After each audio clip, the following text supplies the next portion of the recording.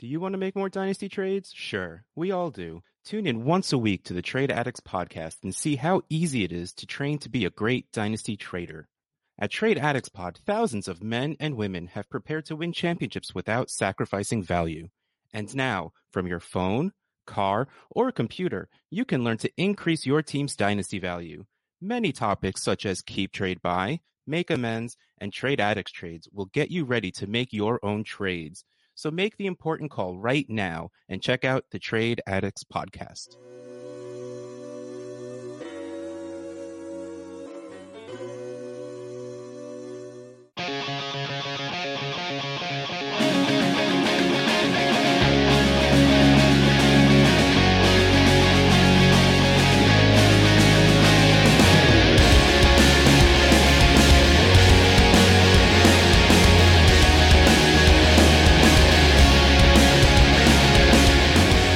DynastyLeagueFootball.com and a DLF Family a podcast.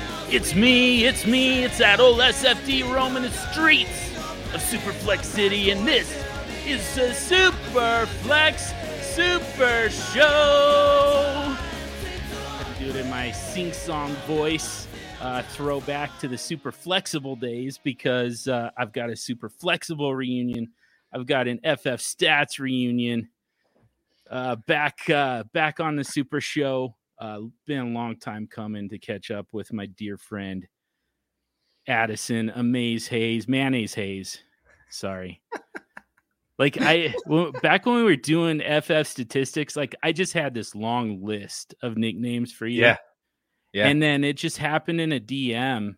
The late great James the Brain Catullus, just like a typo. He was trying to type out Amaze Hayes. And he ended up calling you Mayonnaise Hayes. Manaze. Apple's doing me dirty like that. Yeah. Oh, man. I think I still have a profile picture of that, actually. Somebody made a profile picture of Mayonnaise Hayes. It might have been Jake Anderson who did it. But, man, I got to find that and bring that thing back out. But yeah, man. It took on a life of its own. It just kind of became...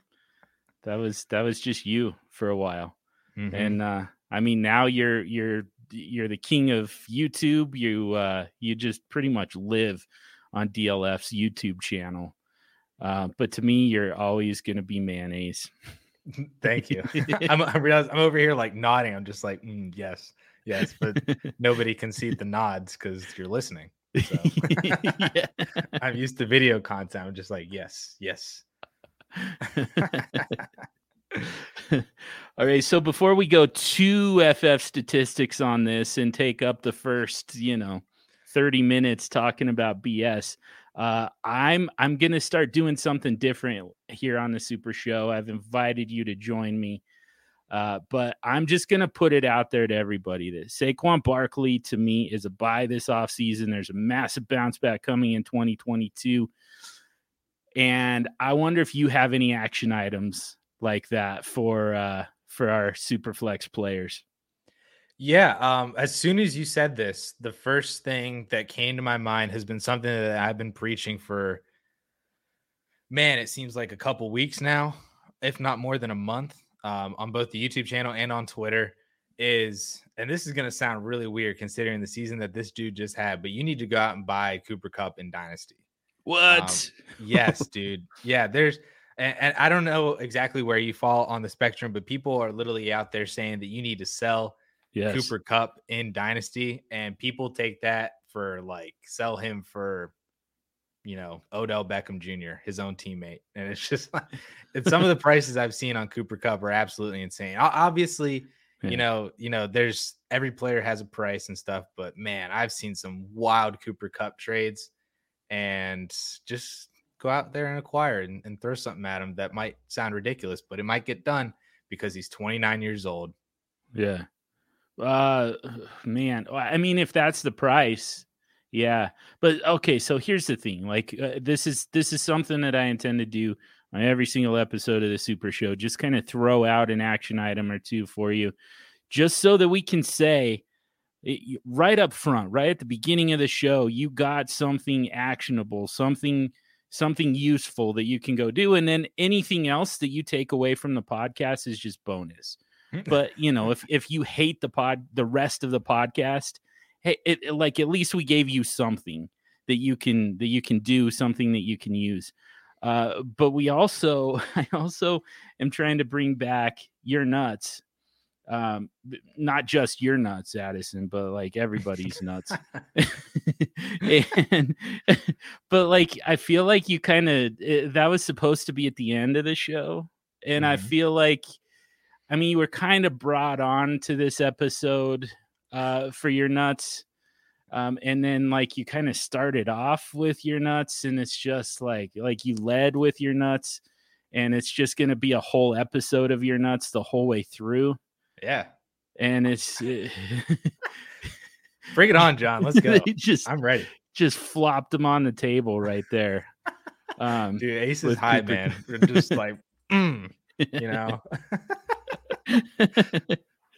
Because honestly, like Cooper Kupp is such a sell to me.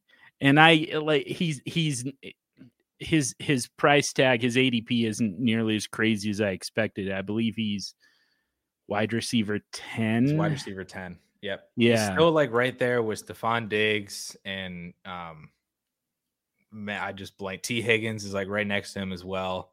Yeah. But I saw like one in particular that sticks in my head all the time. Would you rather have Cooper Kupp or Devonta Smith and Amon-Ra? Man. Well, I'm all about thrift at the wide receiver position. So yeah, how thrifty are you getting though?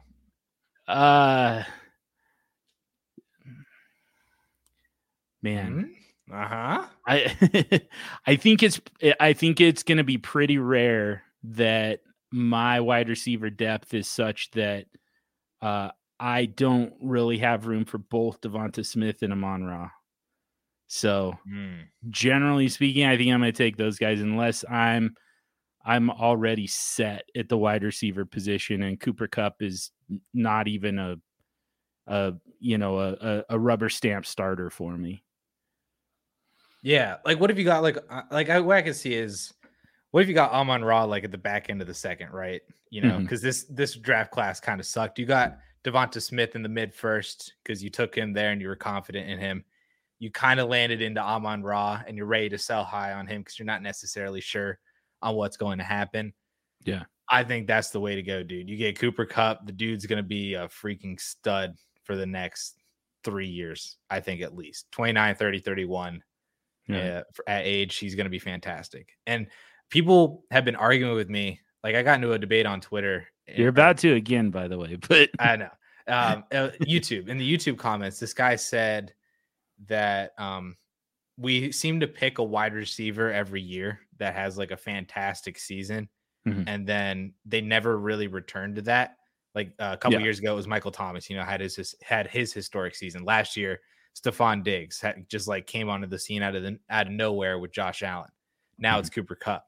So on that basis alone, just because of how hard it is to kind of replicate that, unless you're a perennial kind of guy like Devontae Adams or Tyreek Hill, guys are connected to amazing quarterbacks.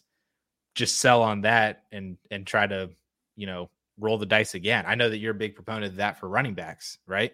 Yeah, and I feel the same way. Yeah, I feel the same way at wide receiver, where it like, to a point. To a point. I think that first of all, I think that the dynasty shelf life thing gets a little overplayed at wide receiver. That's not nearly as high of a priority as people think. But the other similarity there is the fact that kind of to that commenter's point is just the fact that wide receiver 1, just like running back 1 overall, like they don't replicate that. So once they do it, it's almost like, all right, so now we're selling him at his ceiling because he's not going to do what he just did again. The saving grace for Cooper Kupp is the fact that it seems like this dynasty community has gotten quite a bit smarter, and aren't going just absolutely crazy over this historic season that Cooper Kupp just had, the way they did just, 2-3 years ago over Michael Thomas. We're not seeing that same overreaction because his ADP still is at wide receiver 10. So, where in theory, like he should, after the season he just had in years past, people would have bumped him up into the top 3. Right. And that's where I would probably be singing a different tune if he was actually valued that way. That's where like the value difference for me is what makes him such a buy. Is because I think one of the biggest reasons why I love him so much as well, I mean, is you just look at all the pros that he has on the LA Rams. I mean, he's in one of the best offenses in the league. They're in this freaking Super Bowl this year. And they're a fantastic team. He's got a fantastic coach in Sean McVay. That offense isn't going anywhere. They now have Matthew Stafford. It's not just Jared Goff throwing him the ball. It's Matthew Stafford, and Stafford's there to stay as well. Kupp still got his contract for the next 3 years of the LA Rams, and it's honestly a pretty cheap deal for the production that he's been giving the Rams as well. So that's not going away, in my opinion. And 29, 30, 31, like we view that as old for a wide receiver in Dynasty, but players of Cooper Kupp's caliber and how he wins on the NFL field, like he's not winning with speed. He's not gonna, lose his ability to win like a Deshaun Jackson or other like speedster types. And especially if he were to get like, lower body or soft tissue injuries and stuff, like that's not going to hurt him as much. He much more fits with guys, you think about like Adam Thielen has done it into his early 30s. Jordy Nelson did it into his early 30s. Steve Smith did it into his early 30s. We're seeing it kind of now with Keenan Allen at, he's a year or two older than Cooper Kupp. So, that longevity is a little bit there with those types of wide receivers that I really, really like. And if there's going to be a value difference in his, in his dynasty value versus the actual production that he's giving you, I'm totally in on, buying into grabbing Cooper Kupp. And the regression is going to come. Obviously, I'm not going to sit here and be like, yo, you need to go out and buy this guy because for the next 3 years he's going to put up 150 and 1916. But if he drops his production down by like 40% across the board, he's still a top 5 wide receiver. Like he could be 100 for 1,309, and that's like what Tyreek Hill did this year. That's not too far off of what Devontae Adams and Justin Jefferson did. So he's still right in there with hard regression coming his way that I think it just makes so much sense, especially when you can move off of guys like move off of AJ Brown and his injury question marks, move off of DK Metcalf and his production / Russell Wilson question marks. There's a bunch of wide receivers kind of in that range. Devontae Adams and kind of the same. If you can move off of him and his Aaron Rodgers new team question marks, just for a little bit of stability, I think that goes a long way with Cooper Kupp's value. Yeah. Yeah, that's probably fair. I mean, I still think you're probably buying it as ceiling.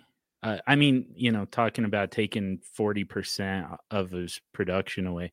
I mean, I think you lose 50% of his touchdowns right off the top. Like 16 touchdowns for a slot receiver is just not even close to.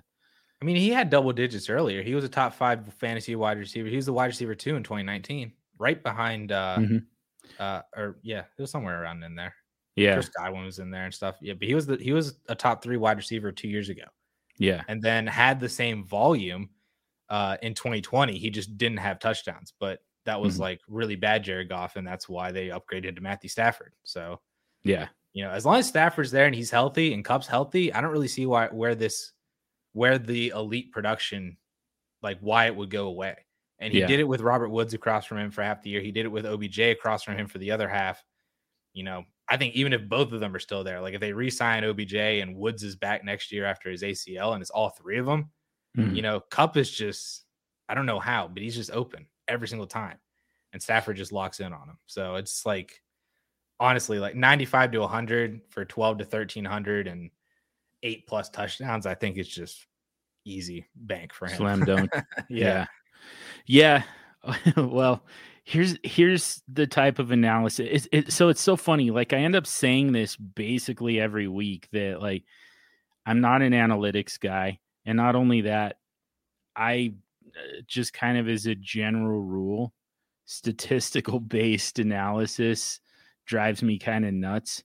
But I always I have a lot of exceptions. It's funny. Maybe it's a, keep your friends close, keep your enemies closer type of thing. But like I've got several of you guys. Just had Jordan McNamara on the last episode. Peter Howard is he'll be on the show at some point this off season. Jesse Reeves back in the mix, our mutual friends. He's back at it, and I absolutely intend to talk with him here on the Super Show. And then of course you started off making a database, and then you had a database, and now like you just kind of are a database. Like it's just kind of I just exist as numbers. Like I randomly DM you all the time and be like, all right, so like I have no idea how to research this. So this feels like a really big ask, but what the hell is this number? And then like 5 minutes later you email it to me. Like so like I mean you're very much a numbers guy, and a numbers guy who I respect and trust, not but beyond like on a personal level. Like your analysis actually makes sense to me, and actually works, where most analytics driven fantasy football analysts have a kind of hard time with some of that stuff. But all that being said, like I'm constantly talking on this show about how, like analytics, statistical analysis, like it doesn't work for me because it misses some important context sometimes. And like I know this is something that you're gonna dislike just as much as I dislike, the use of averages in fantasy football, for instance. But so we've got our Super Bowl matchup set. It's the Cincinnati Bengals, it's the LA Rams. One of these two teams is going to lose, and I'm going to project that entire offense for negative regression just across the freaking board. And it's going to, just because that happens every single season. Yes, I admit there's no statistical basis for this, but it freaking happens every season. It just happened to Pat Mahomes, just happened to Travis Kelce and Tyreek Hill. So, I mean, you say that, but Travis Kelce was the tight end 1 for the first 14 weeks of the season, finished as the tight end 2, right behind Mark Andrews. Tyreek Hill is a top 7 wide receiver as well. Yeah. I mean, it didn't feel that way, right? Probably for a lot of people, but that's where they ended up. So, and Pat Mahomes finished much better than people realized too. But like it felt much harder to pick your spots to start those guys this season than it has in the past. You got some random down games from those guys that you didn't get in previous seasons. And man, it just feels like that Super Bowl hangover really just kind of, I don't understand the psychology behind it. I don't know why it affects these guys the way it does. But even for an offense as great as the Chiefs, they still had a relative down season. And so, I mean, we almost have to plan for that. In my opinion, we have to plan for that based on who ends up losing this game. And what's crazy about it is it's either going to come for, wide receiver 1 overall for the season, Cooper Kupp, or wide receiver 1 in ADP, Jamar Chase. Like one of these two guys is going to, they're going to get some undue positive projections, in my opinion. Like people are going to try and ignore the fact that this happens every single season, and they're still going to say, so if the Cincinnati Bengals were to win the Super Bowl, to me, like that alone, like that's where the regression for Cooper Kupp comes from, is the fact that he was on the losing team for the Super Bowl. And like I said, I know that you don't like that analysis. I get it, but I mean, there's reasons behind it for sure. I mean, number one, you played more games than 30 other teams in the NFL, for the previous season. So, I don't know how long it takes players to fully recover, especially if you have if you get hurt in the conference finals of the Super Bowl or something like that, you got to recover. Then I remember Bill Belichick, there was this quote that people always mentioned with him is people would text him and be like, yo, congratulations on winning the Super Bowl, and he's like, thanks. He's like, but all it means is that we're just, we're behind everybody else on getting started for the next season. Yeah. That always kind of stuck with me. Then it's just the sheer fact of how good you have to be to make the Super Bowl, right? You got to make the playoffs, and then you got to win 3 or 4 games to, even win the Super Bowl against the best teams in the league. And then based on that, you're playing I think you play the first Thursday night, right? Like you're the opener is the rematch, right? Don't they plan that out like that? Or I believe so. The Super Bowl winner or something like that. Yeah. So you play the first NFL game on Thursday night. And then if you came in first in your division, which both of these teams did, then I think the Rams did. Yeah. I had to think about that for a second with the NFC West. Both these teams came in first. So based on how NFL scheduling is, they're playing the teams that finished in first in their other divisions in the AFC and the NFC. Right. So you're now set up to have a much harder schedule than a lot of other teams already. So you're playing a lot of really good teams that are probably going to be prepared for you. So yeah, there's stuff that goes into it for sure. But yeah, I mean, like I said, if Cooper Kupp drops by 40%, he's still a top 5 fantasy wide receiver, and I'm not scared of that. Yeah.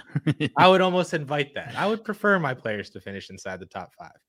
So then wide receiver 1 overall. I actually agree with that. So, and again, I mean, there's just that narrative involved. Like I said, they don't replicate it. So yeah, give me wide receiver 2 because that's repeatable. Wide receiver 1 is not. So I don't know if that's what you meant by it, but if it is, I agree. Yeah, I got you. Yeah. All right. So let's get to your next, the next thing that makes you nuts. And I don't even know for sure if it does. I feel like we've talked about this before. We've had to have. Yeah. Yeah. It feels like it's come up, but I don't remember. We must not have gotten very far into it, really drilled down on it. But so you did an episode of Cal Shoemake's new show on the DLF channel, YouTube channel. And I can't remember the name of the Dynasty show. Refinery. I almost said that, and I was like, no, that's something else. Yeah, Dynasty Refinery, which is it's a really cool concept. It's kind of shotgun style, but shooting down a bunch of Dynasty myths. Right. And it's super useful. I suggest you check it out. So his first episode, his first guest was our friend Addison here, who just threw out a bunch of stuff that I agreed with, and then get to the concept, SuperFlex is a concept. And he says it's not what people think it is. It's a Band-Aid. It's fixing the wrong thing. And I felt like I just didn't know you. I was like, we were on a SuperFlex based podcast together, my friend. That's how we both got started. So, but then from there, I mean, you kind of talked about, and I know about this. You've kind of devised quarterback scoring that makes quarterbacks, it kind of differentiates quarterbacks from one another. Right. Which is something else that we can talk about. That's the part that I agree on. So, so maybe we should get to that first. Talk about the problem of quarterback scoring and how you propose to fix it. So the problem with quarterback scoring is, I mean, it's pretty easy. Outside of maybe one or two quarterbacks every single year. The majority of all the quarterbacks, like even from QB4 through like QB 17 or 18 in some years, all aren't really that different in terms of scoring. It's very flat.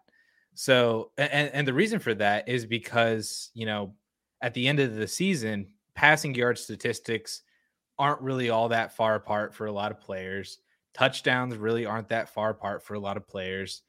So those two being the heaviest fantasy points, the effects for fantasy scoring for quarterbacks, with them not being that far apart on a yearly basis, that means the fantasy points aren't going to be that far apart. And that needs to be addressed, in my opinion.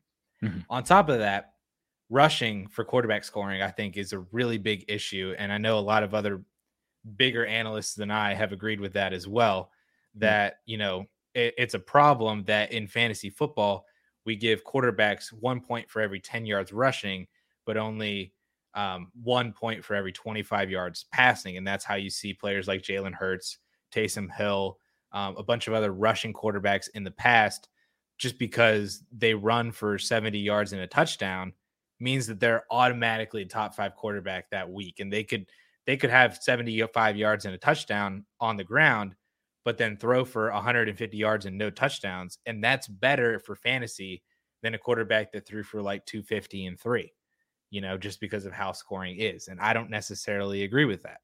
Yeah. So my scoring, others have done it as well, or at least have tried to address the issue. I know Scott Fish was one, James Coe, a bunch of people like that have tried to address the quarterback scoring. And my scoring in particular was just incorporating pass attempts and pass completions, higher penalties for interceptions, but higher rewards for touchdowns. All that's 6 points, but higher than the 4 point.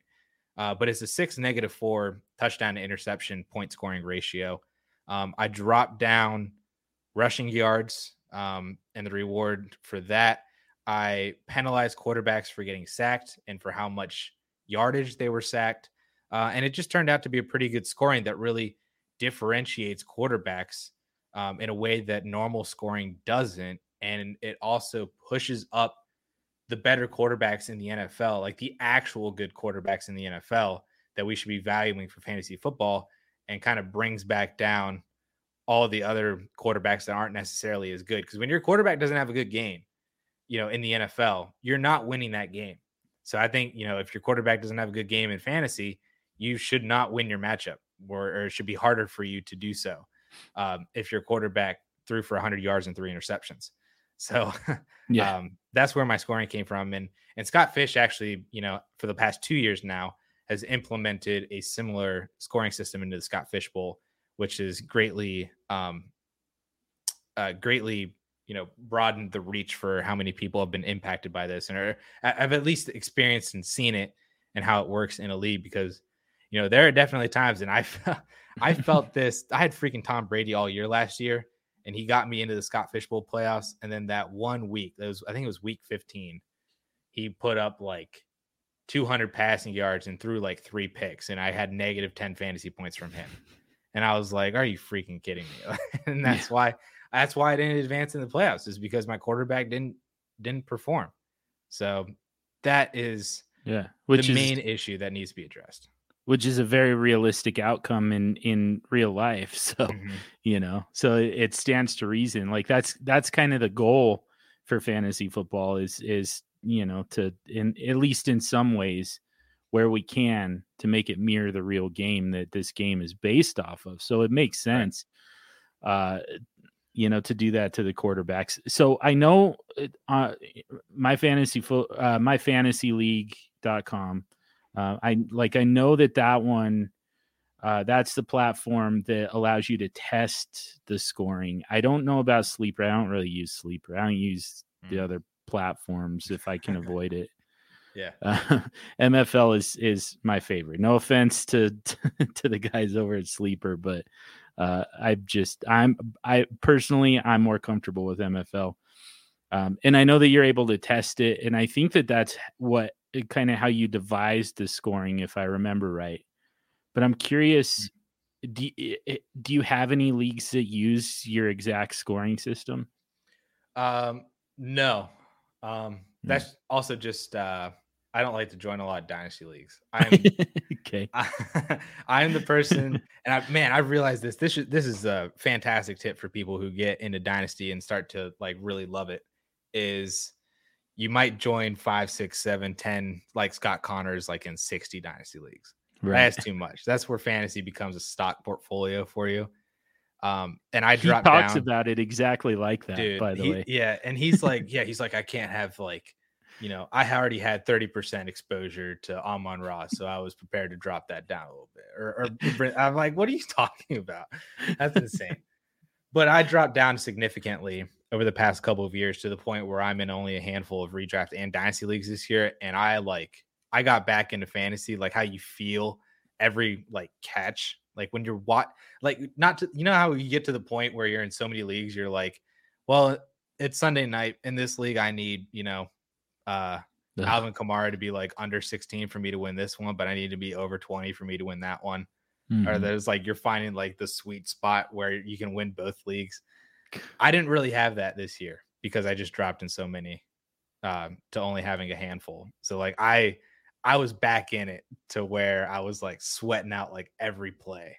It was awesome. Nice. Brought my love for fantasy football back up to like where I was when I was 15. Yeah.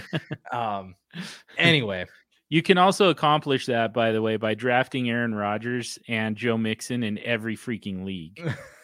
Like it didn't work out for me this year, but I didn't have that problem where I'm sitting there like, all right, so what do I need here? Like to win in both leagues at the same time? It's the same thing across the board.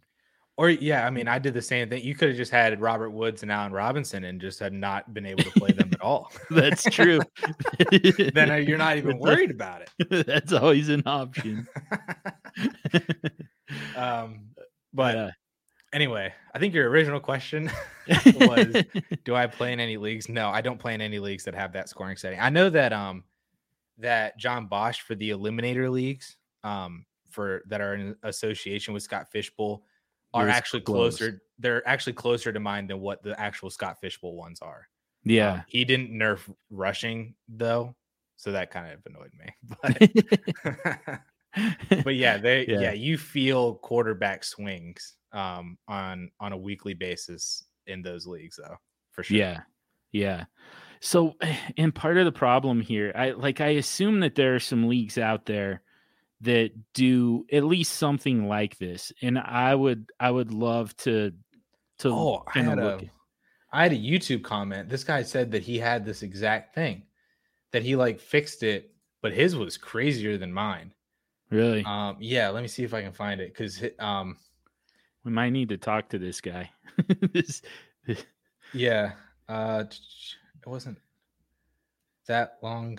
Had to have been today. Let me see if I can find it real quick. This is fantastic podcasting audio. Man, keep talking. I'll find it. Yeah. Well, I guess so. Where I'm going with this, because the problem is Scott Fishbowl, you can't trade, which makes sense. Mm-hmm. I mean, it was like a 20 divisions with, 5 leagues per division, or whatever it was.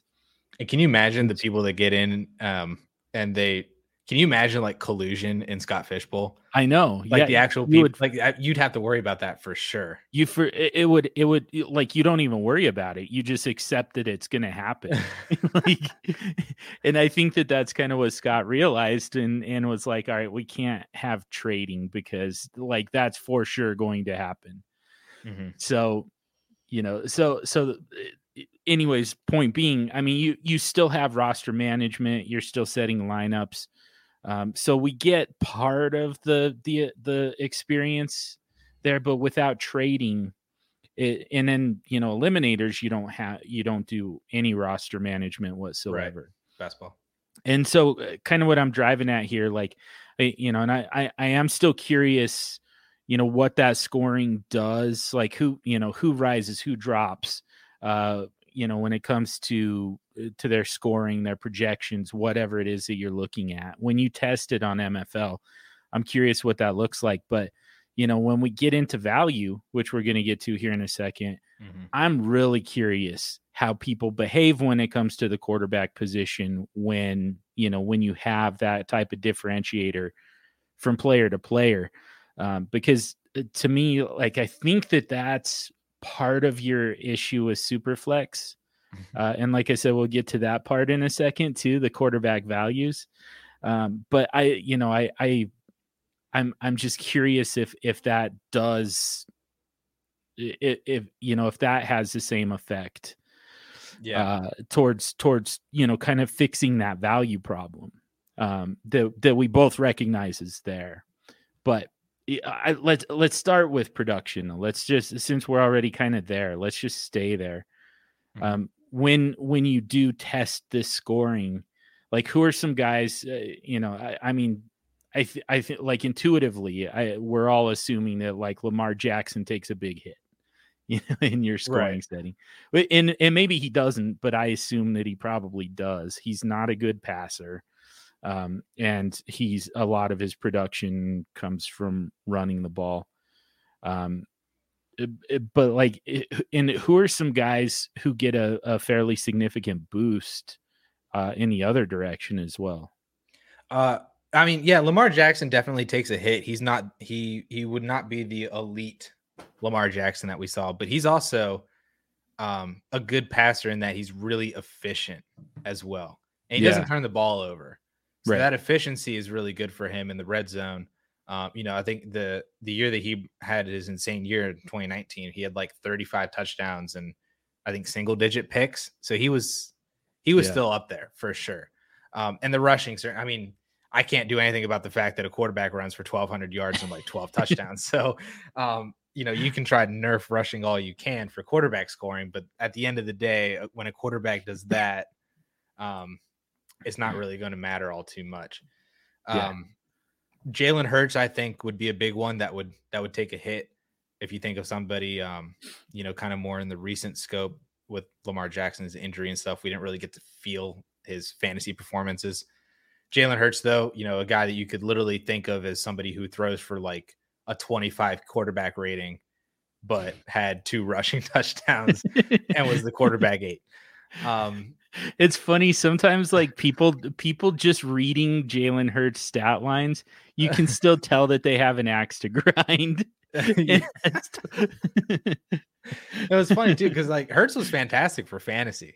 Like he was like a top 5 quarterback. Yeah. But you dislike him though, right? Like, just to be clear, he's just annoying. Like how, like, and especially the fact too that like all that production comes in the fourth quarter. Yeah. Like the Eagles are literally down like 24-0 entering the fourth quarter. And then the final score is like 27-21 because Jalen Hurts had like 1 passing touchdown and 2 rushing touchdowns. And you're like, yeah, thanks. I have players like that too. Jalen Hurts is not one of them, but I have those players that just annoy the crap out of me. So like, I totally get it. And I also know that you are probably in the majority in terms of, like, you're probably part of the overall consensus there. So that's totally fair. I just always think it's funny. Like, you can tell where a person stands on Jalen Hurts just by the way they read his stats. Yeah. And like, that totally just happened. So it's like, oh, so you hate him. Okay, cool. Yeah. Well, like last year in week 17, why'd they bench Jalen Hurts for whoever, that Nate Sudfeld or whatever? And you're like, do you not realize that Jalen Hurts was like 1 for 7 with like 30 passing yards like through the third quarter? And right. It's just like, there might have been a reason there. But on the other side, quarterbacks who get a bump obviously are the guys who are really good passers that don't run. You think about guys like Kirk Cousins, like when he has a Kirk Cousins game for like 303, that might be quarterback 13 on the week because of rushing quarterbacks. But in my scoring system, that would be much closer to top 5 because of how fantastic of a game he had. Derek Carr kind of is prone to those kind of games as well. I did find the comment of this guy's quarterback scoring, which was slightly different than mine. So he said that his is 7 points for passing touchdown and -7 for interceptions, which is insane. Damn. Okay. He gives a point per passing first down as well as for rushing and receiving. 1 point for 15 passing yards. So he kind of bumped that up a little bit. So now, you basically get 6 or 7 points for like 100 passing yards compared to 4 in the normal scoring. Rushing yards is still 1 for 10, but he argued that the rushing yardage kind of got nerfed because he bumped the passing yardage points up. So the difference wasn't as great. And then an extra -5 points for a pick six, -2 points for a sack, -1 point for every 5 yards lost from a sack, 1 point per completions, or half point per completions, -1 for incompletions. And he said using this scoring, the top quarterbacks went Brady, Herbert, Allen, Rodgers, Mahomes, Dak, Stafford, Murray, Cousins, Burrow, Hurts, Lamar. Brady, Herbert, Allen, and Rodgers and Mahomes were all averaging 47 points per game. Damn. Just because it's 7 points per touchdown, man. I mean, it's like, yeah.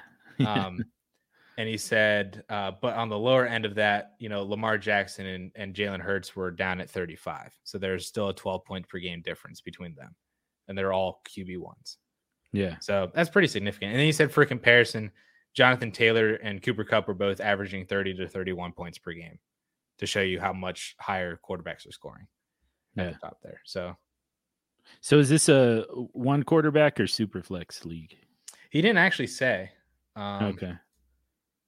I would be curious. Like, I wish I didn't really dive into that league all too much, because I am curious, as you are, into how actual values would unfold in a dynasty league. Like what is the trade value for, like a Josh Allen in a normal league versus one where the scoring is so much different. Yeah. That's something that I do want to see happen or do myself. Right. Yeah. Yeah. At some point, you're the one who came up with the scoring. So yeah, it only seems fair. But yeah, I am really curious how people would behave if that was so. All right. So for you, is this scoring, is that meant to supplement SuperFlex, or is it meant to replace SuperFlex, go back to one quarterback and just use this scoring? The second one. Okay. Ladder and former always confuse me. I never know which one to say. So the second one. Yeah. So you want one quarterback leagues with this scoring? Yes. Yeah. That is the way to go, in my opinion, with different quarterback scoring. Because I think SuperFlex, when you get into SuperFlex with this kind of scoring, and especially, because if you're in a 12-team league, SuperFlex, you can start 24 quarterbacks every single week. But you're going to get to the point to where, if you're that team with QB 20, QB 21, you got Jimmy Garoppolo or Matt Ryan, you're like, I don't really know if I want to start one of these guys. You become much more willing to play a skill player in that SuperFlex spot because of how detrimental it could be if your quarterback has a bad game. So that's why I think if you just, that might be, some people might think that's way more interesting to do, but I think if you just eliminate the SuperFlex, you just have one quarterback, and then that kind of eliminates people making bad decisions. But that could be something that you want to do instead. Maybe you want people to make bad decisions. I do. I always it's always so much more fun for me. And I mean, there are plenty of ways to make that happen in SuperFlex anyways. But like, set this up as far as the value, like just kind of explain your position on this. And by the way, this is not a loaded question. This is not gotcha journalism here. This isn't actually journalism, by the way. I'm not a journalist here. I'm a freaking podcaster. Gotcha. I don't know who needs to hear this, but we're not journalists. We're just dudes talking fantasy football here. But yeah, like this isn't. I think that I agree with you on this, but you're my guest, so I'm going to let you be the one to set this up and kind of explain like what it is exactly that SuperFlex does, and how it goes too far, how it misses the point, however you want to frame it. Yeah, let's only see how closely I can basically just verbatim repeat what I said to Cal. No, the problem with SuperFlex is, like I said, it's a band-aid on the real issue. It doesn't do what people actually think it does. It's not fixing or directly addressing the issue. The issue is quarterback scoring. The issue with valuing quarterbacks in fantasy football is the scoring. And by adding an additional quarterback, that is to a lot of people, obviously it's the whole like economics thing where when you increase the demand while the supply stays the same, that makes those assets more valuable, right? But I would disagree. I mean, it does that to a degree, and that is just driven by the market. But I don't think it should actually be doing that as much as people think. Like you can win just as easily in Superflex with Patrick Mahomes and Josh Allen as your two quarterbacks as you can with Kirk Cousins and Derek Carr and Carson Wentz, and you just kind of rotate between those guys and you can combat the elite quarterbacks pretty easily, in my opinion, because of the issue of quarterback scoring, where the quarterbacks at the end of the day aren't scoring all that much differently from each other. So that is what I think is the issue with Superflex, and why I have such a problem with it is because it doesn't do what people think it does.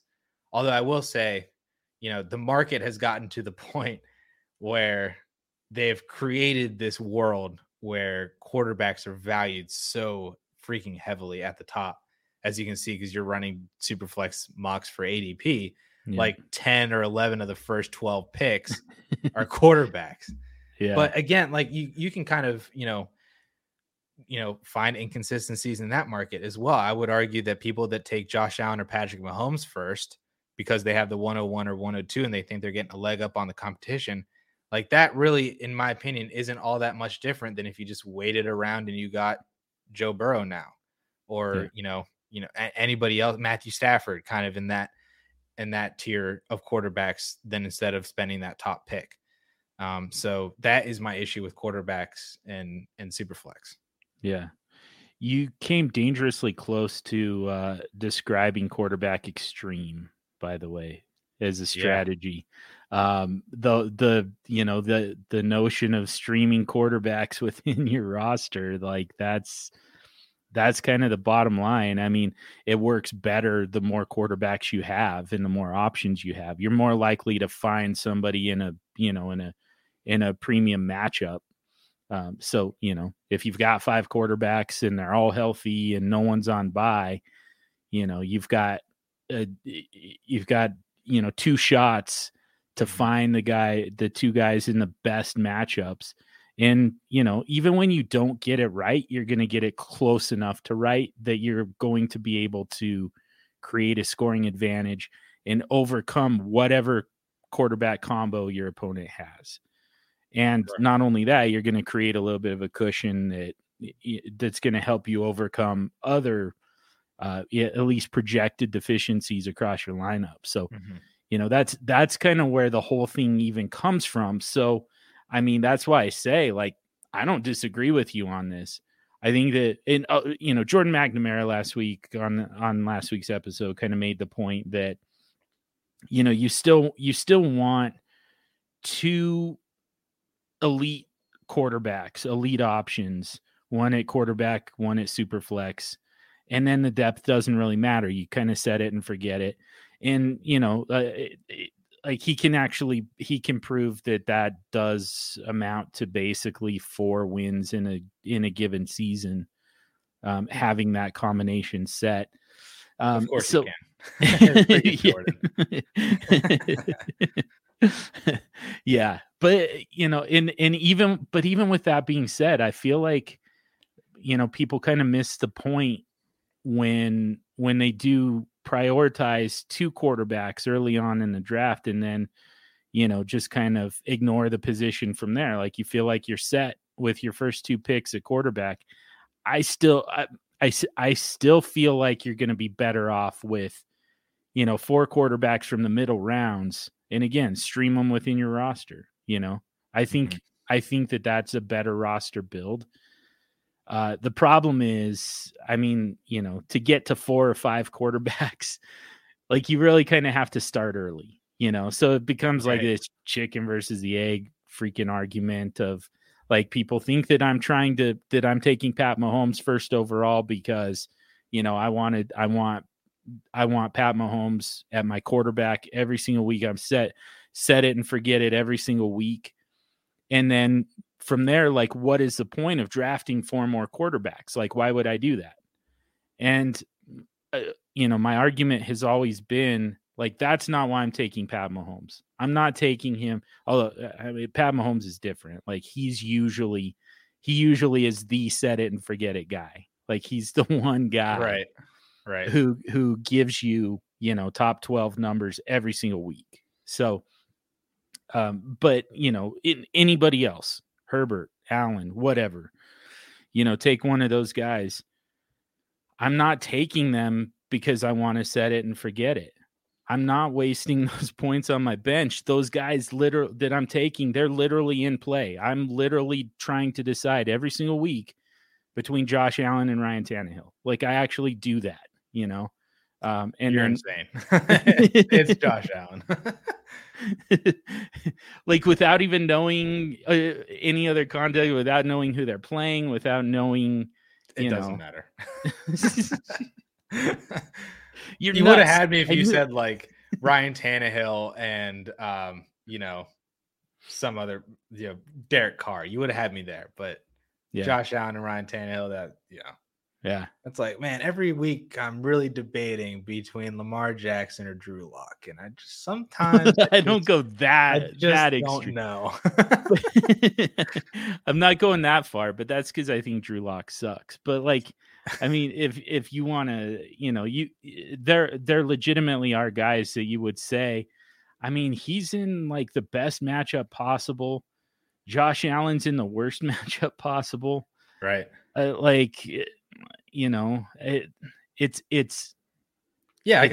It's worth it to at least consider that, Yeah.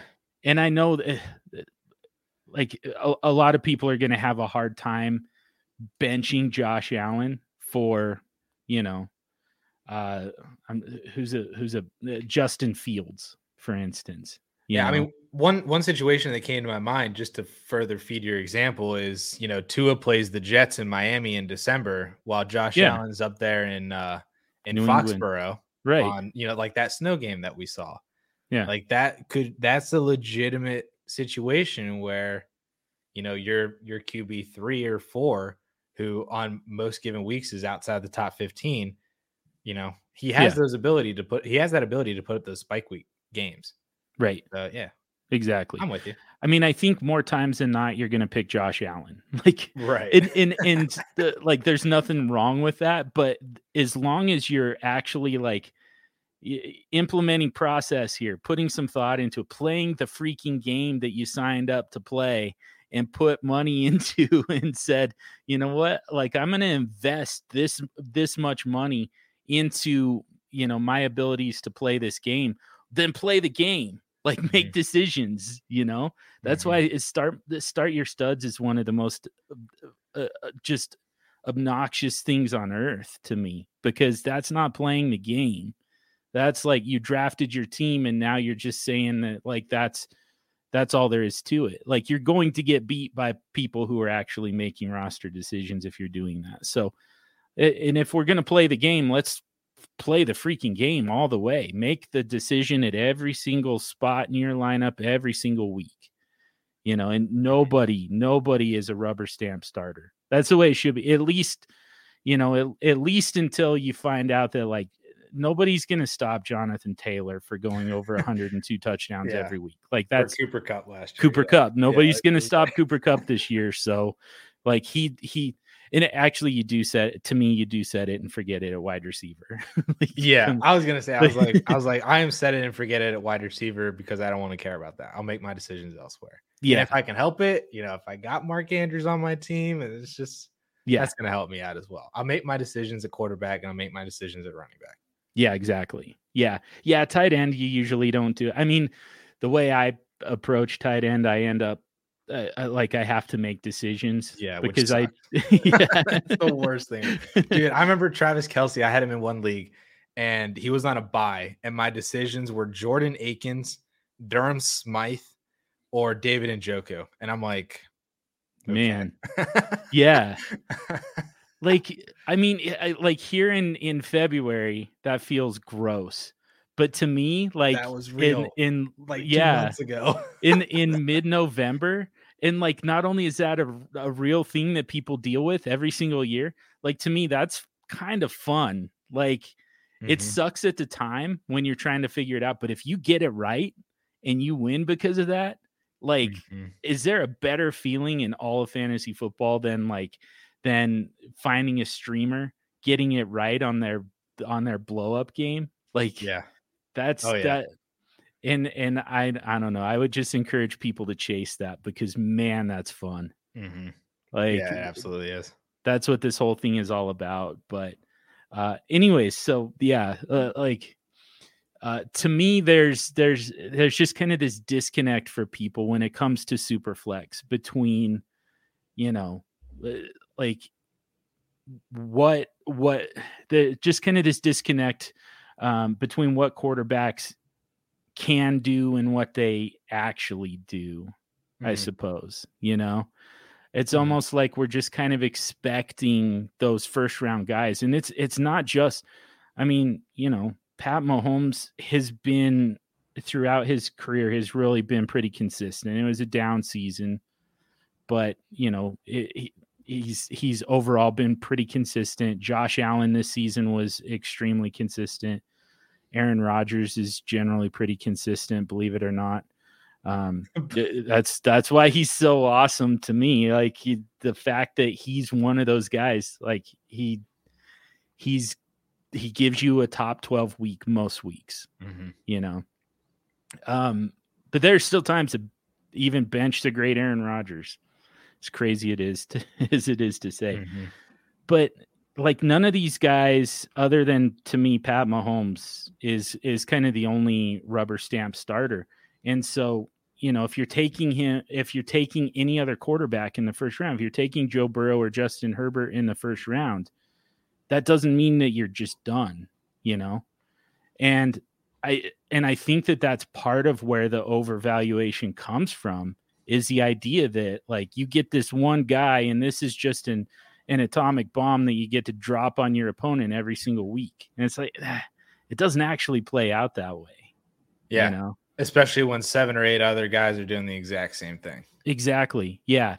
Like I said, I mean, even when you get it wrong, you don't get it like real wrong. Like it's not catastrophically wrong. If you did pick Tua over Josh Allen in that example, and Josh Allen still ended up somehow outscoring Tua, it's like it's not going to be by a lot. And even if you lose your matchup, that's not going to be the reason why. Right.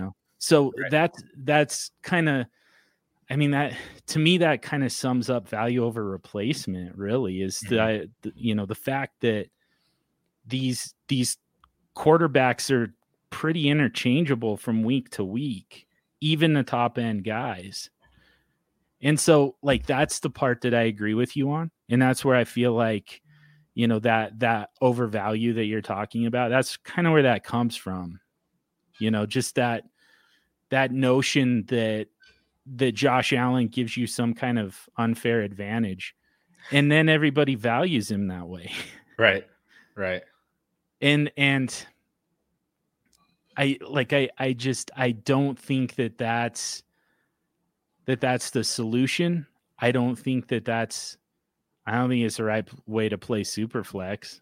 I definitely don't think that that's what SuperFlex was intended to do. And so to me, like, I guess where I'm going with this is I do feel like SuperFlex is it's still a better system than anything that you can do with one quarterback, just because, like, kind of regardless of what you do to the quarterback scoring in one quarterback, my problem is, and I'm going to give you an opportunity to respond. Mm-hmm. We'll try not to keep you too much longer, but to me, we're finally at, an hour into this thing. We're finally at the entire point of this entire meeting here. Kind of regardless of what you do to the scoring in a one quarterback league, mm-hmm. you're still going to be able to overcome that with, two running backs, some combination of two running backs plus, another quarterback, essentially. Sure. And maybe the solution is fixed scoring with SuperFlex. Yeah. Because then that might change values enough to where, if you have a Mahomes or a Josh Allen, then that kind of on most weeks could be a set and forget, and then you're done dropping that A-bomb on 80% of your league on a weekly basis. Yeah. Because, like I said, people have you have to make legit decisions for the majority of the league if you're playing a quarterback in that QB2 slot, Yeah. Which might actually elevate quarterbacks to where they should actually be valued. Yeah. Maybe we have found a good middle ground here, John. I like nice. I almost wonder, from there, there's kind of several different ways you can go with it, but I would almost say that part of the solution, part of the way to fix SuperFlex is to literally make quarterbacks score as similarly as possible. Like, if it doesn't feel like Pat Mahomes is going to be that much better than, like, when you and I are sitting here talking about the fact, we've actually researched this, we've actually spent time on this, and we've actually seen this. The fact that, the greatness of Pat Mahomes, again, it's the consistency. It's not the ceiling, it's the floor. Right. It's the weekly floor. Well, if you take away the ceiling, maybe people start to recognize what we're already seeing and what we're already talking about, which is, Tua has just as much of a floor in the right situations as Pat Mahomes. Mm-hmm. Absolutely. But, or is Josh Allen was the analogy we were using, but, so maybe that could be part of it. This is going to be the age-old question, is like, because I'm with you, the SuperFlex goes a step too far, and that's why Quarterback Extreme works, because we're taking advantage of a flaw in the system of, but there are some flaws there. I still think it's the better of the two systems, but yeah, it's just from there. Like, what do you do to fix it from there? Yeah, I will say, it's certainly, the market has definitely made it a world where those higher value quarterbacks are valued so much higher. There might not be a lot of difference between the top 7 or 8 quarterbacks in terms of their values, but that group in and of themselves are valued so much higher than the Tua tier, right? And guys like that, even though the production isn't necessarily so in a sense, we have kind of pseudo created a market where that is the case.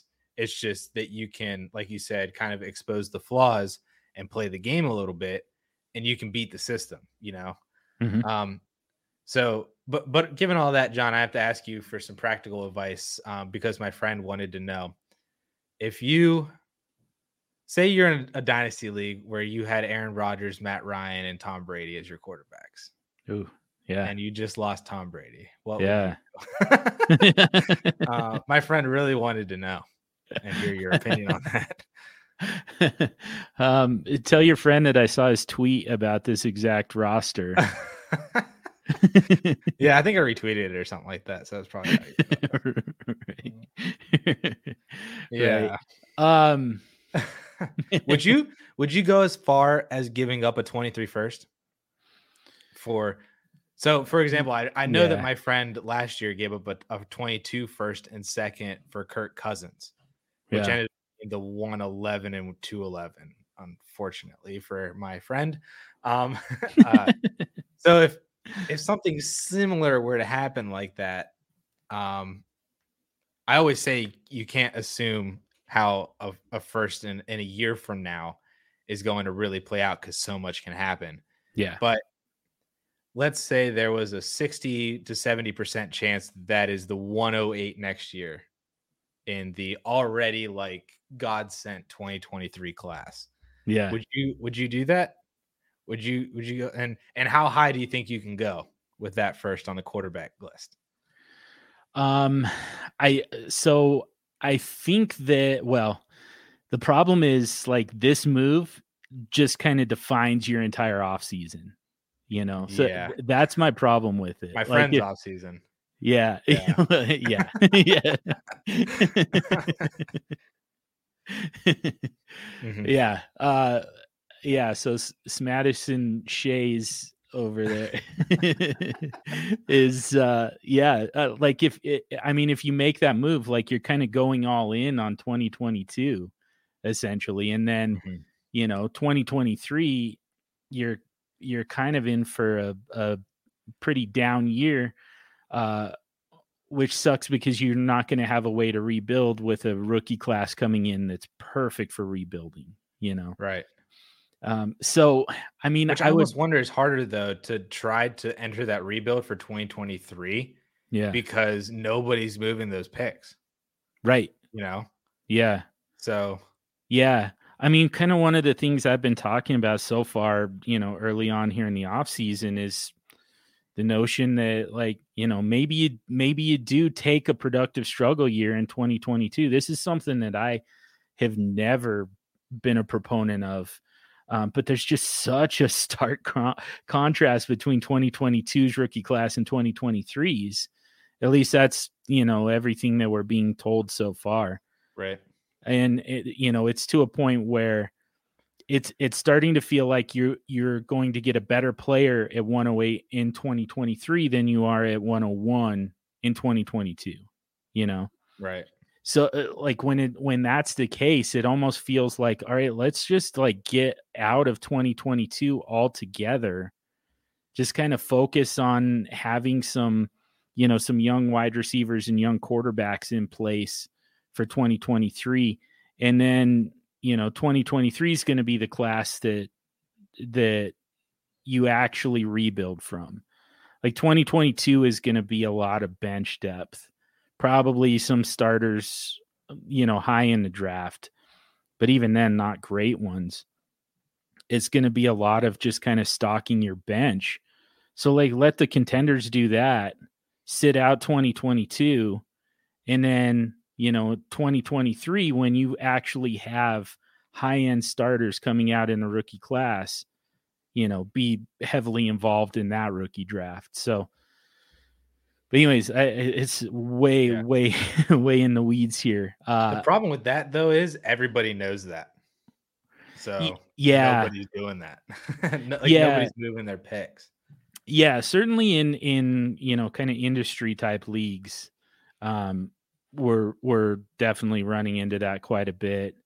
But in a more casual league where you don't have nearly as many people really paying attention to the analysis from the Devy community. Mm-hmm. I think it's still possible, but yeah, it's becoming a tough move. And that's why I say, I mean, you almost have to take that extreme step of saying, all right, 2022, I'm not trying to compete. And I'm saying that now here in February before, the 2021 NFL season is actually over. I'm already saying, like, I'm not being involved in this rookie draft. I'm trading my 2022 picks for 2023 picks. I'm selling off my running backs. I'm my older wide receivers. Like you almost have to do like, that's kind of what it takes, and then you have to commit hard to tanking in 2022.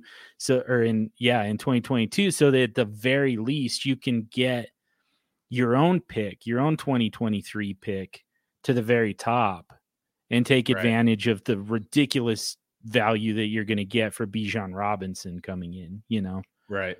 Or the rights to Bijan Robinson, essentially. So, like that's kind of what's at stake, I guess. And so, I mean, I do think that you can get probably a better quarterback with a 2023 first than what you would normally get for a first round pick a year out. I still don't think I would do it, though. I think I would. So, one of the things that I've been talking a lot about on the podcast the last several weeks, and this is kind of based on ADP, like you mentioned earlier, the first round is just chock full of quarterbacks, and the second round kind of is too. And it's because a lot of people, like we see this every year, and is the closer we get to the season and the more things kind of fall into place, the more the quarterbacks get distributed throughout the first 10 rounds of a startup. And the reason for it is right now we see, like 20 starting NFL quarterbacks. Like we know, for instance, we know that Jimmy Garoppolo is likely going to be a starter somewhere. We know that your Pittsburgh Steelers are going to have a starting quarterback, but somehow we just can't conceptualize the idea of Jimmy Garoppolo starting for Pittsburgh. For instance, like just as an example. I'm not saying that that's who you're going to get stuck with. Honestly, dude, at this point, I hope it is. Really? Which is probably really wild to say after that, after this past weekend. Yeah. But boy, I don't think it would be a bad one. I would rather see you out there than Mason Rudolph, dude. Honestly, it's just that's true. Crap. You definitely. Just yeah, I mean, that's a great landing spot for any quarterback, and there are a lot of guys who are kind of in play. I think like Jameis Winston or Gardner Minshew. Like, there's a lot of these guys who it. But again, we just can't quite conceptualize it. We know. Rationally, we know that somebody's going to start a quarterback for Pittsburgh, and we know that there are these players who are NFL starting quarterbacks, but for some reason we still just we can't bring ourselves to invest in Jameis Winston. Jameis Winston to me is the best example of this. We just can't quite bring ourselves to invest in him because right now he's not an NFL starter. At some point he will be. Somebody's going to make him their starting quarterback, and then his ADP is going to jump up. And not only that, it's going to drag some other guys down because it's like, okay, so now I don't have to take Derek Carr quite so early because now there's one more option for me, a round or two later. And like all of those are going to fall into place. But to me, like the real move, if you need to rebuild quarterback on the fly and you still want to compete in 2022, everything else is in place, but the quarterbacks just got old and you just lost one of them. Like, do the bargain bin thing, man, because, like go get those guys, Jameis Winston and Garoppolo. Yeah. There's a handful of other guys that you could go get. And I'm kind of, I feel like I could even trade for like a late 22 first because the probability that you get a first round quarterback, because we don't view this quarterback class as being great, is I feel like it's pretty high. Like if you have a 110, 111, you might have a good shot at getting an actual first round NFL quarterback. It's certainly, it's you might get Trey Lance, but like if Malik Willis is like a first round quarterback, yeah. But like his bridge quarterback is going to be so freaking cheap. Oh, so it's kind of worth it at that point, to take take the rookie, 110 Which it's entirely possible they fall that far. Mac Jones fell that far. So take the rookie and then spend a little bit for, whoever it is. Tyrod Taylor is just kind of everybody's bridge now. So like, get those two, you capture that quarterback position for one team for, basically a late first round pick and like a third round pick or something, whatever it takes to get that bridge guy. Mm-hmm. Like, to me, that's the move. And kind of back to what you were saying earlier about, about how similarly they're going to score. Like, people always feel like when it's time to rebuild, like I need to solidify my quarterback position by getting those good young elite guys. And they end up giving up way too much, and it actually sets back your rebuild. Right. Whereas, get Garoppolo, get Minshew, get Jameis Winston, just get a bunch of those dart throws super cheap. You're going to end up with plenty of guys that you can, that you're going to be able to stream within your roster. Right. Well, plus it gets you in the, yeah. Let me know what your friend does. Yeah. Man. Yeah. I'm just, but it's such a weird situation. Yeah. That one is tough though. I'm running into that in a few too, but the other thing is you're probably going to get a value. They're probably going to get a value boost for Aaron Rodgers when he changes teams too. Yeah. Or at least whenever we have clarity on his team, like if he re-signs with Green Bay and Devontae Adams is there again, it's just run it back. Yeah. If he goes to Pittsburgh, now he's throwing to Deontay Johnson and Chase Claypool and Najee Harris and Pat Freiermuth, If he goes to Denver, now he's throwing to Jerry Jeudy and Cortland Sutton. Right. If he goes to Carolina, now he's throwing to DJ Moore and Terrace Marshall and Robbie Anderson and Christian McCaffrey out of the backfield. Like, right. he really can't lose unless he went to like the Giants. Yeah. Yeah. Like the only losing outcome is that he retires, but that's really, the one that people really kind of focus in on, like they really just kind of bake that into his cost. The fact that it's a non-zero chance that he retires. I mean, he's probably not going to, but and I mean, it seems like he would have by now if he was going to. So, yeah. So, like, but that's kind of the fear, and that's what's depressing his value right now. But like, as soon as he's on a team for sure and committed to 2022, like his value is going to shoot back up. And then, then you take advantage of that value too. So there's kind of some ways to finesse it, I guess. But unfortunately, there's a lot of assets on that team that are in that same boat where it's like, we need to see where the ball bounces on these guys. and then their values are going to be adjusted from there. Yeah. That's one of the hardest parts for Dynasty, but to me, it's also one of the more fun things. Like this time of year, there's just, you can definitely get some things very wrong, but you can also, there's an opportunity to hit some home runs super cheap right now, Right. So, Winston and Garoppolo are two of my favorites as far as that goes. Jameis Winston is one of those guys that annoys me, by the way. Like Jalen Hurts for you. Yeah. Is he a Saint? Is that what you're hoping on? That's my guess is where he's going to be. But man, like, I mean, does he go back to Tampa Bay? I've thought about that too. I wonder if that's a possibility. I don't think he does if Bruce is still there, but yeah. Any one of those spots in the NFC South. I mean, would you really hate it if he was in Pittsburgh? No. Dude, listen, I am so like, I would not hate any quarterback anyone who's as long as it's not Mason Rudolph or Dwayne Haskins. Anybody but the quarterbacks that they currently have on their roster. I would be ecstatic about. Yeah. Well, okay. So like, let's take those guys out of the equation entirely and say it's going to be somebody else.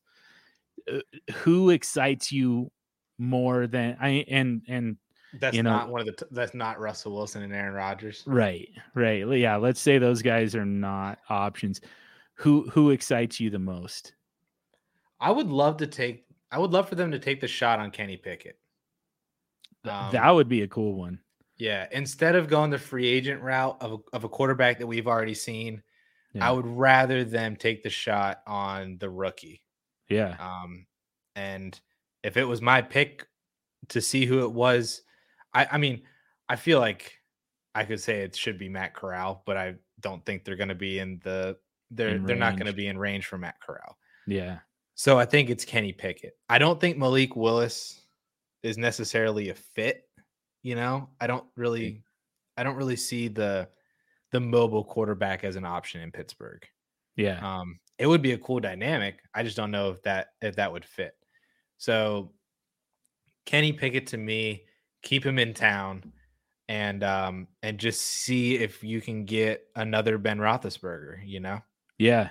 And again, I'm not opposed to Jimmy Garoppolo and Jameis Winston because anything's better than what we got now. but like, we've already seen them, like, we already know what they are. Jimmy Garoppolo is not taking us to the Super Bowl. Mm-hmm. And I don't really think Jameis Winston would either. But I don't know that about a rookie. I don't know that about Kenny Pickett, Could Kenny Pickett be, I don't want to say like Justin Herbert, but could he come in and deliver a Kirk Cousins type of floor? Yeah. And that's where I want the Steelers to go, hopefully. Man, that one, you bring in one of the bigger quarterbacks in the class. He's got some mobility, got the big arm. Yeah. And, he's from Pittsburgh. Like, that it makes too much sense to actually happen, unfortunately. Yeah. I am curious to see if he's on the board, what they will do at their pick, because they have been pretty partial to local kids. Yeah. They took James Conner. They also got Pat Freiermuth out of Penn State. They've gone a couple Penn State pick kids before. Because I don't know if it's because they have the most access to them or whatever, but they definitely have been more partial to those kinds of players coming out of college.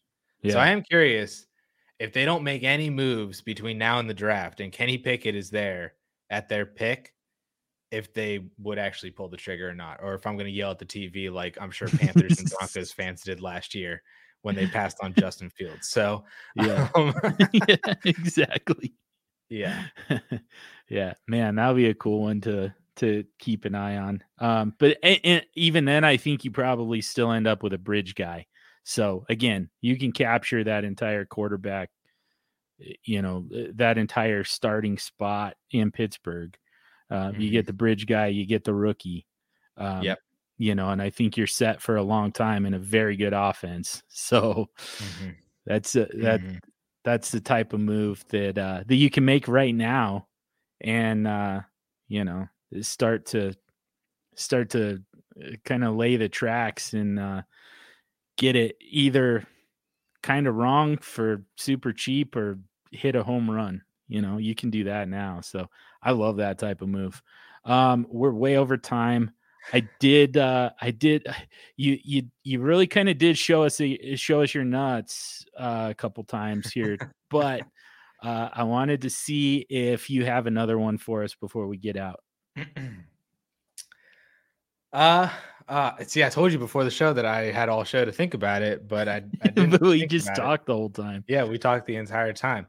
I have seen people discuss the possibility that Elijah Mitchell is not legit.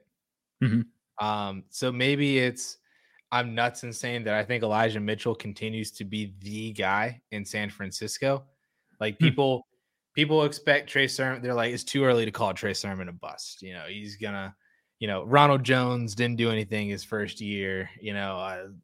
Like AJ Dillon didn't do anything his first year. And then he can come back in and stuff like that. Or they re-sign Raheem Mostert, or, they sign AJ Dillon or Ronald Jones in free agency. I don't think it should be a hot take, but it might be a hot take to say that Elijah Mitchell just continues to be the guy in San Francisco. Yeah, I think that's a good one. Because I do think they are a little bit nuts. And it's I don't think that it's crazy nuts, but just some teeny tiny little nuts. Just because it just always comes back to, and this is going to be the narrative that you're going to battle against till the end of time. The fact that it, like, Kyle Shanahan just doesn't really like to commit to one guy. No, John. No. You tweeted about this too. That's not true. I mean, he will in spurts, but no, he did it for a full year in 2017 with Carlos Hyde. And then 5 years ago. Jesus Christ. That was 5 years ago. And then wanted to do that again with Raheem Mostert, but Raheem Mostert couldn't stay healthy. Yeah. He did it. Raheem Mostert had 5 or 6 games at the end of 2019, then was the guy in 2020. Every single time Raheem Mostert came back and was healthy, he was the guy. There's no question about it. Yeah, but he couldn't stay healthy. Before that, wasn't he like the third guy off the bench? Yeah, but I mean, they had like Tevin Coleman and Alfred Morris and Jerick McKinnon. Like, yeah. Jeff Wilson has always been one of his teacher's pets, guys. I don't know, man. All I saw this year was every single game Elijah Mitchell was healthy for, he got like 95 to 100% of the running back workload. Yeah. Deebo Samuel's a different animal. I don't really know what to do with the whole like Deebo Samuel getting 12 carries out of the backfield thing. Yeah. But that's real, by the way. I know. That's so weird. Yeah. I would really hope that he's not some sort of like Cordell Patterson, like fantasy, vulture for Elijah Mitchell. But within the position group for running back, every single time Elijah Mitchell was healthy, he was the guy. Like, nobody else was getting rush attempts. JaMychal Hasty gets like 1 target, and that's the game log for the Niners. Yeah. So yeah. Yeah. And I mean, that's why I say I only think you're a little bit nuts. There's definitely, if he survives the offseason, the only real threat is returning Raheem Mostert, who I don't know. And I want to say he's a free agent. But Mostert and Wilson are both free agents. Yeah. So the Niners are going to add somebody, and I'm preparing for the storm for when they add somebody. It could be like freaking like Wendell Smallwood, and they're like, oh my gosh, Kyle Shanahan's gonna do it again. Elijah Mitchell job's not safe. If it's like Rashad Penny or Ronald Jones or Melvin Gordon, I'm concerned. Right. But like, if it's some like depth guy, like, come on, Yeah.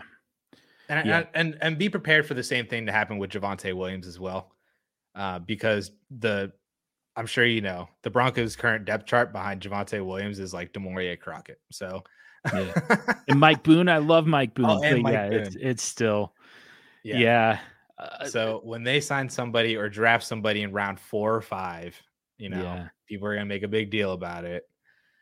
But what they're probably going to do is re-sign Melvin Gordon, and that's a legit thing for us to freak out about. Oh, that should have been my freaking hot take. I've been saying that I feel like I've been saying that for months as well, is that Melvin Gordon is going to be back, and you are not going to be happy with Javonte Williams next year if you paid, if you've been paying RB3 prices for him, Yeah, I know. Yeah, as long as Melvin Gordon's there under contract and, still upright, there's absolutely no reason not to drop a bunch of volume on him. So, Yeah, it's that'd like be gross. You remember back in like the Oakland Raider days when they had Michael Crabtree, but then they drafted Amari Cooper, and everybody was like, Amari had like 2 straight 1,000-yard seasons to start his career, and everybody was like, I remember people had Amari Cooper as the wide receiver 1 in Dynasty in like 2016, and that was all pure speculation on the fact that this is the year that he breaks out. This is the year that he finally separates himself from Michael Crabtree. Yeah. Meanwhile, Michael Crabtree's just like doing his thing, getting like 80 for 1,006. And you're like, but he's like wide receiver 50 in Dynasty, and Amari Cooper's doing the same thing at wide receiver 1. Right. That's how I feel about Javonte and Melvin Gordon. Man, don't you put that on us, Ricky Bobby. Well, I mean, it is a little easier for running backs, because the problem is, Amari Cooper being on the field doesn't necessitate Michael Crabtree coming off the field. Right. Whereas, Javonte Williams is really kind of the cream rising to the top, and, the more volume that he commands, like he necessarily takes that away from Melvin Gordon. So we do have that going for us, but I mean, that's also just me trying to put a positive spin on this, because I think you're right. That wouldn't have been that nuts to say, yeah, Melvin Gordon's probably back in Denver, and it probably hurts Javonte Williams. That feels like a toss up at best. Yeah. That feels fairly likely. Elijah Mitchell, though, like I think that he has to survive the offseason. And I don't, that's the part that that's where I say you're a little nuts. I don't know that they're going to just add some of those depth guys just in case he stays, because they never do that. They always bring in guys that they intend to use. It's frustrating, but we'll see. I mean, that's still it's something to hope for, and it's not totally out of the realm of possibility. I like that one, man. If Myles Gaskins can survive last offseason, Elijah Mitchell can survive it this year. Oh man, let's hope it's not another Myles Gaskin. I don't think it is. Oh God, I hope it's not. I really wish I didn't say that. Oh, you're just jinxing the hell out of everyone right now. Damn it. If we had a live audience, they'd be booing you off right now. But since we don't, I would gladly just keep talking football with you forever. But I want to respect your time, and I want to respect the time of those who listen to this entire podcast and didn't just stop at Saquon Barkley and Cooper Kupp. You totally could have. I mean, we put that on a tee for you. That was absolutely your prerogative at that point. You got what you needed. You could have just Irish exited right there. But if you didn't, if you listen to this entire thing, I think that you got some very useful stuff. I always learn something from Mayonnaise Hayes, and just always enjoy the conversation with you, my dear friend. So thank you for the time. Thanks for coming on. Absolutely, dude. Yeah, thank you for having me on. I know we just you saw the show that I did with Cal, and you were just like, I need to have you on. And I was like, I mean, I'll come on. So it worked out perfect. It had been too long anyways, but it was like, all right, we've got a reason here for sure. Yeah. I appreciate you, man. Thank you so much for having me on and talking shop. Absolutely, man. I had a bunch of other questions I didn't even get to you, but so you can find Addison, like I said, I mean, he's all over that DLF YouTube channel. How many of those do you do a week? Like 3 or 4 maybe videos. Okay. In different capacity a week. But yeah. And that's just the short versions, right? The short couple minute long quick hitters. I mean, some of them, like I do the trade show on Thursday with Russ Fisher, where we talk about actual trades and stuff. And but I try to fill in, the rest of the week with a solid 10 or 11, 12-minute video on something. Like I actually just dropped a video on whether you should buy or sell Elijah Mitchell last week. So which was pretty well received because I took my bias out of it and I talked on both sides on why you should and should not buy Elijah Mitchell with what I think was like actual good evidence. But yeah, all that kind of stuff on the DLF YouTube channel. If you're listening to this on a DLF family of podcasts, type of feed, you're already in on DLF. And if you don't know, we have a YouTube channel where we have amazing content, not just from me too. I'm not trying to pump myself up. A lot of other amazing DLF people on there as well on a weekly basis. Yeah. But spearheaded by my man Addison.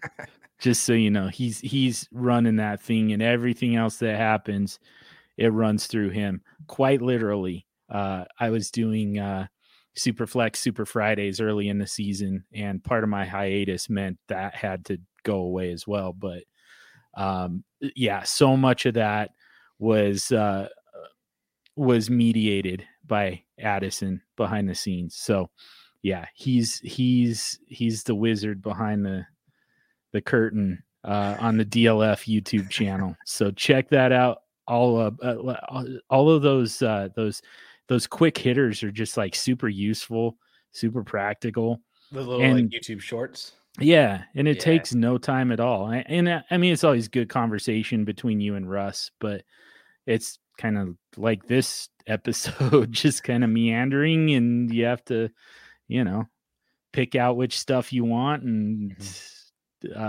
but yeah, those quick hitters, man, that's just like pow right in your face. To just take it. Take that. Take it. You take it and you use it. It's like that Batman meme where he's like slapping Robin, and he's just like, take the fantasy content. You take it, you use it, you eat it. That's part of you now. All right. Adam Hayes _ on Twitter and all over that YouTube channel. So let's wrap it up there for the week. And as we do that, ask you for a quick favor. If you haven't already, subscribe to the podcast, wherever you listen to your podcast. Rate and review the show if you would, please. Helps me to get out to more people and just touch on more topics that are useful to you, my super friends. Get at me on Twitter at SuperFlex Show. As SuperFlex Dude, actually. As SuperFlex Show is still there, but get at me as SuperFlex Dude. I'm a million times better at checking that one. This episode was dedicated in loving memory to James the Brain Catullus. Thank you to DLF for the platform. Thank you to Heart and Soul Radio for the music. And above all else, thank you for listening. And until next week, stay sexy and super flexy.